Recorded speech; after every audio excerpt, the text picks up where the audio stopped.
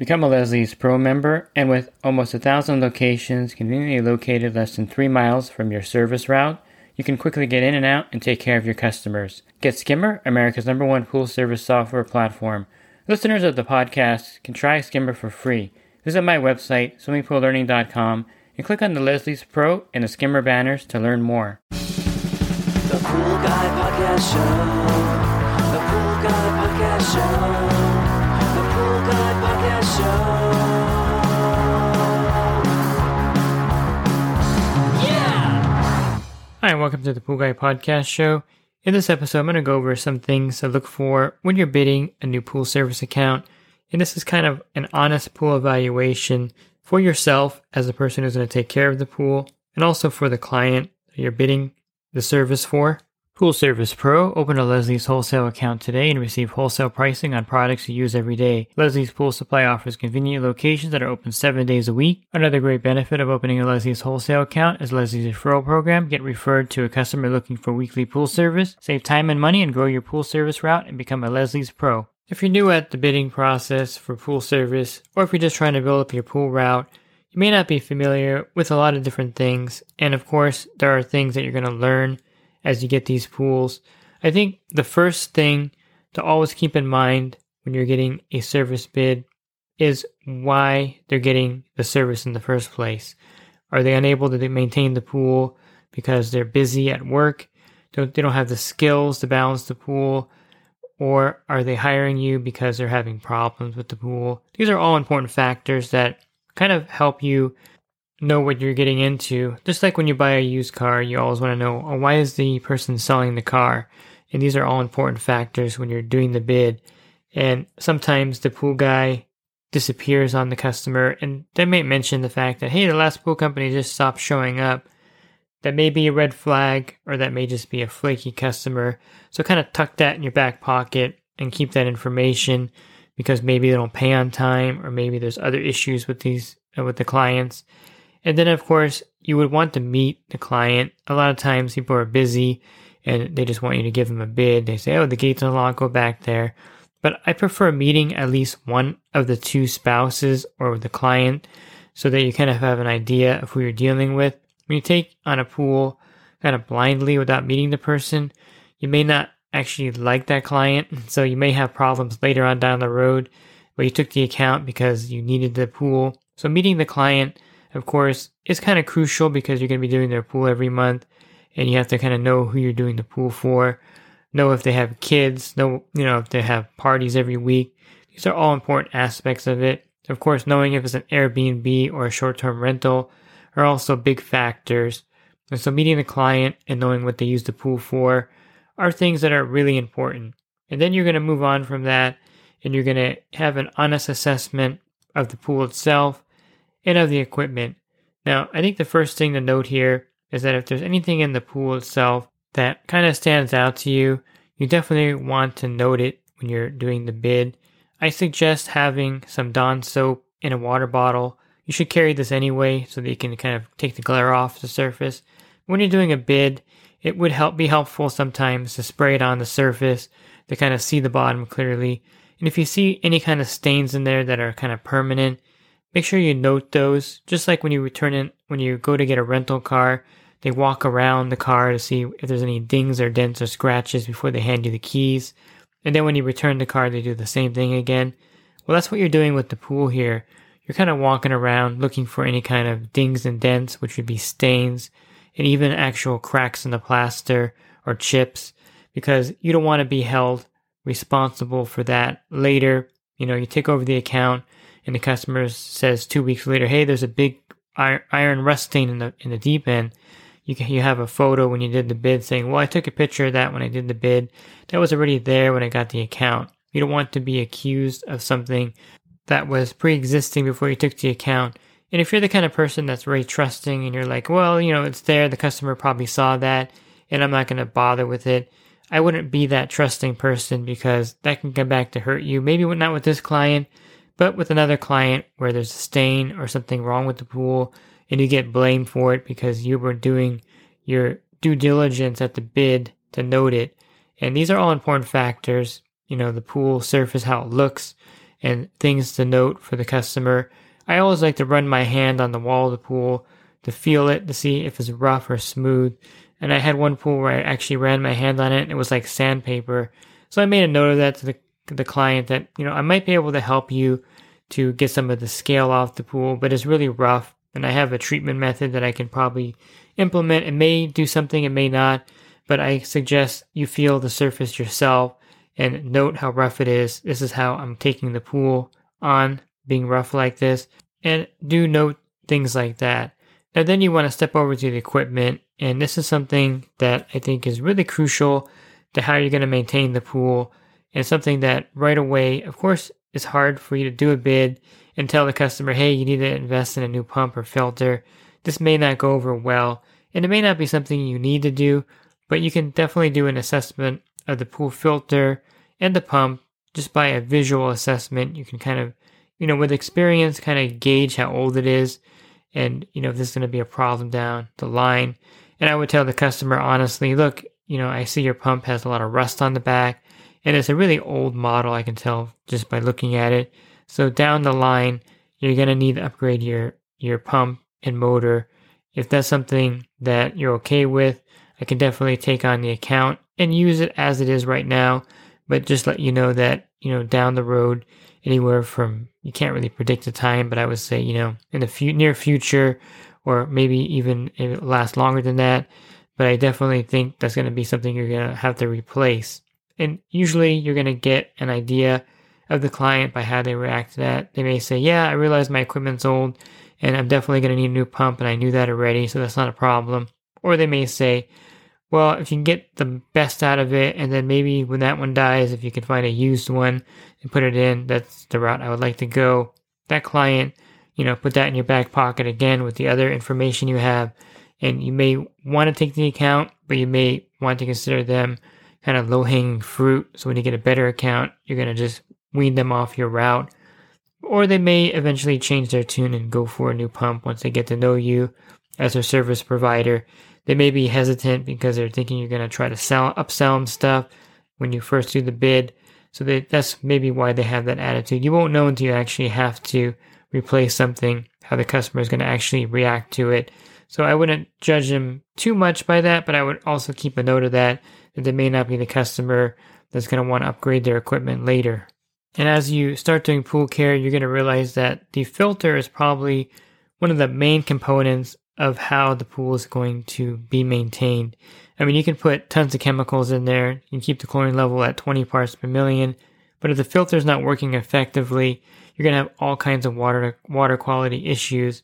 And so assess the filter. Of course, you're not going to take it apart that first, during the bid. In most cases, unless you're going to do some kind of filter cleaning for the client also. So you're not going to know what it looks like inside that filter. So just tell the customer or ask him, hey, when's the last time they changed the cartridges? When's the last time they changed the DE grids? If they don't know, or if they just bought the house, then you could tell them, well, when I take the filter apart to clean it, I'm going to go ahead and assess the age of the elements in there, the cartridges or the grids. And if it's a sand filter, you can kind of tell just by using the filter and how the pool water quality is, if the sand needs to be replaced. And you can also address that, but let them know that you don't know anything about the filter. And so you'll let them know, what you think of it when you take it apart and clean it, or when you start servicing the pool, if the sand filter is going to be an issue.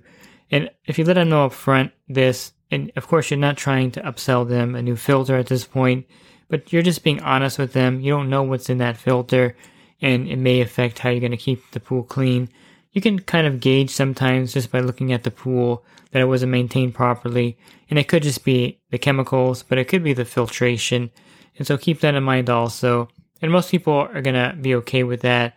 You take the car into a mechanic. They don't know your vehicle. They're going to do the inspection. And it's only right for them to say, well, I'm going to do the inspection, and if I find something, I'll let you know. It's not like they're going to actually find something wrong with it in a lot of cases. I mean, if you trust a mechanic, and same with you, if they trust you, you're not looking for problems, but you're going to assess it and you're going to correct things. And as long as they know that you're an honest company, and hopefully they've been referred to you by somebody, or you have good reviews online, they're going to kind of trust you automatically right there. I try to use the same people for my rental properties that I've always used, but I have them kind of spread out sometimes. And so my normal air conditioner guy won't go to a certain area. And recently I had to call a HVAC company. I relied on the reviews online to call this company. And they were really quick. They got out there within like 3 or 4 minutes, 3 or 4 hours, 3 or 4 minutes would be great. And they fixed it. And it was I would say I Googled the part to make sure, because I always like to just double check within the range of reason that they replaced this part and charged me for it. It wasn't a bargain, but they weren't gouging me. And so I kind of trusted them based on their reviews. And they kind of proved that they were pretty good. They weren't the cheapest company. They were really good as far as being out there the same day within 3 or 4 hours. And so I really like the company, and I'll use them again. And that's kind of how you want to get clients. If you haven't been referred to them, people will generally trust you unless you give them some reason not to trust you, whether bad online reviews or something you do to make them not trust you. So you're going to get the benefit of the doubt, is what I'm saying.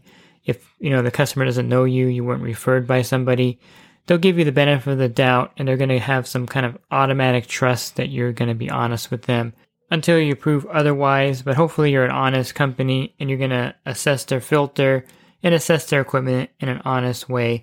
And of course, you don't know anything about their heater, if it's going to fire up or any kind of problem. So when you're doing the bid, just tell them, when you go to use the heater, if there's a problem, we'll address it at that time.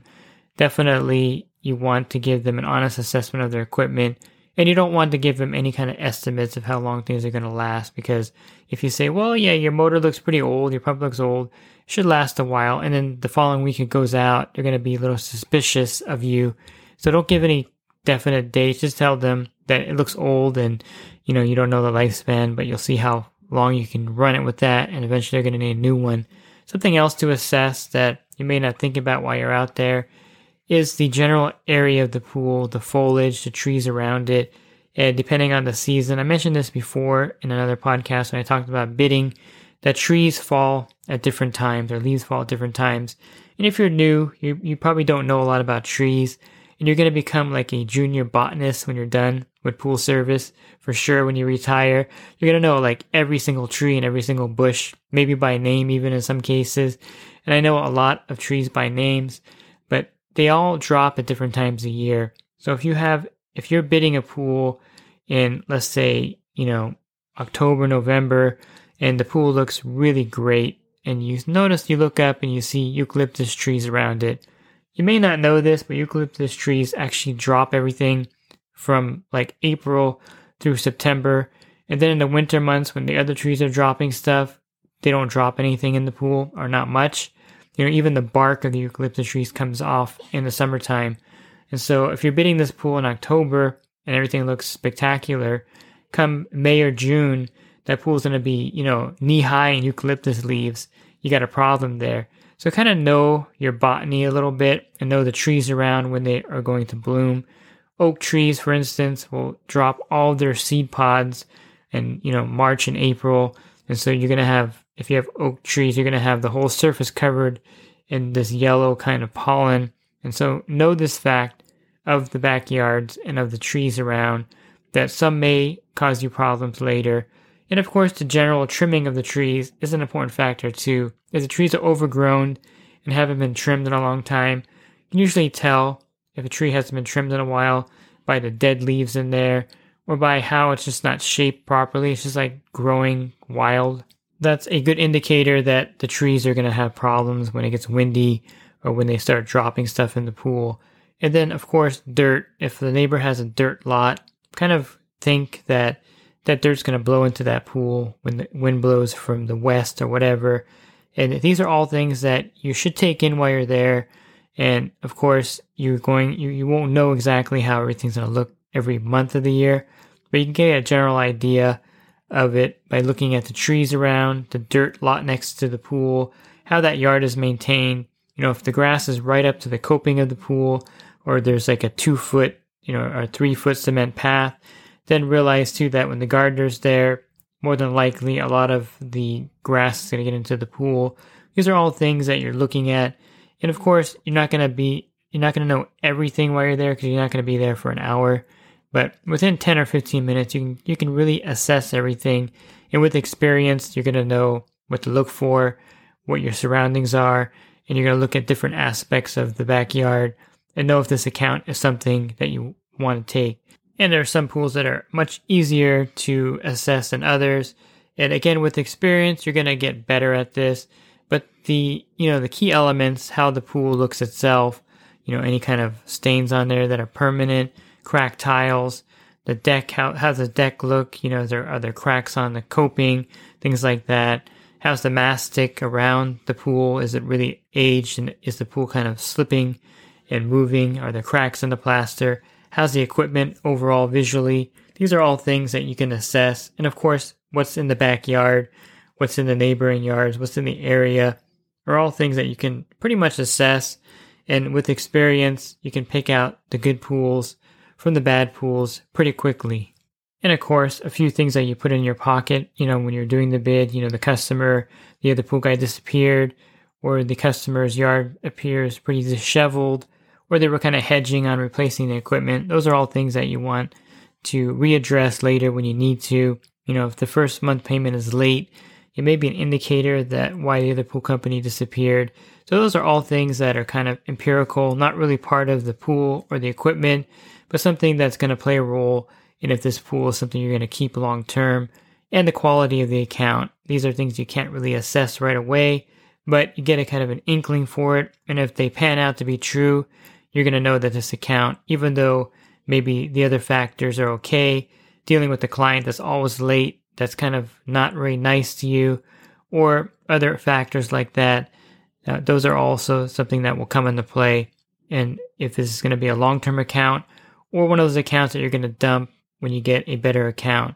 And if you're looking for other podcasts that I recorded, you can go to my website, swimmingpoollearning.com. On the banner, click on that podcast icon. That'll take you to a drop-down menu, and you're going to see the other episodes that I've recorded. You can listen to other business episodes or just general episodes there. And if you're in the industry and want to enhance your business, definitely check out my coaching program at poolguycoaching.com. A lot of great benefits for joining there, including a discount on your general liability insurance. Thanks for listening to this podcast. Have a great rest of your week. God bless. The Pool Guy Podcast Show. The Pool Guy Podcast Show. The Pool Guy Podcast Show. Yeah! Real quick, if you're not using pool service software, try Skimmer free for 30 days at getskimmer.com/poolguy. Again, that's getskimmer.com/poolguy. Skimmer, everything you need to run your pool service business all in one app.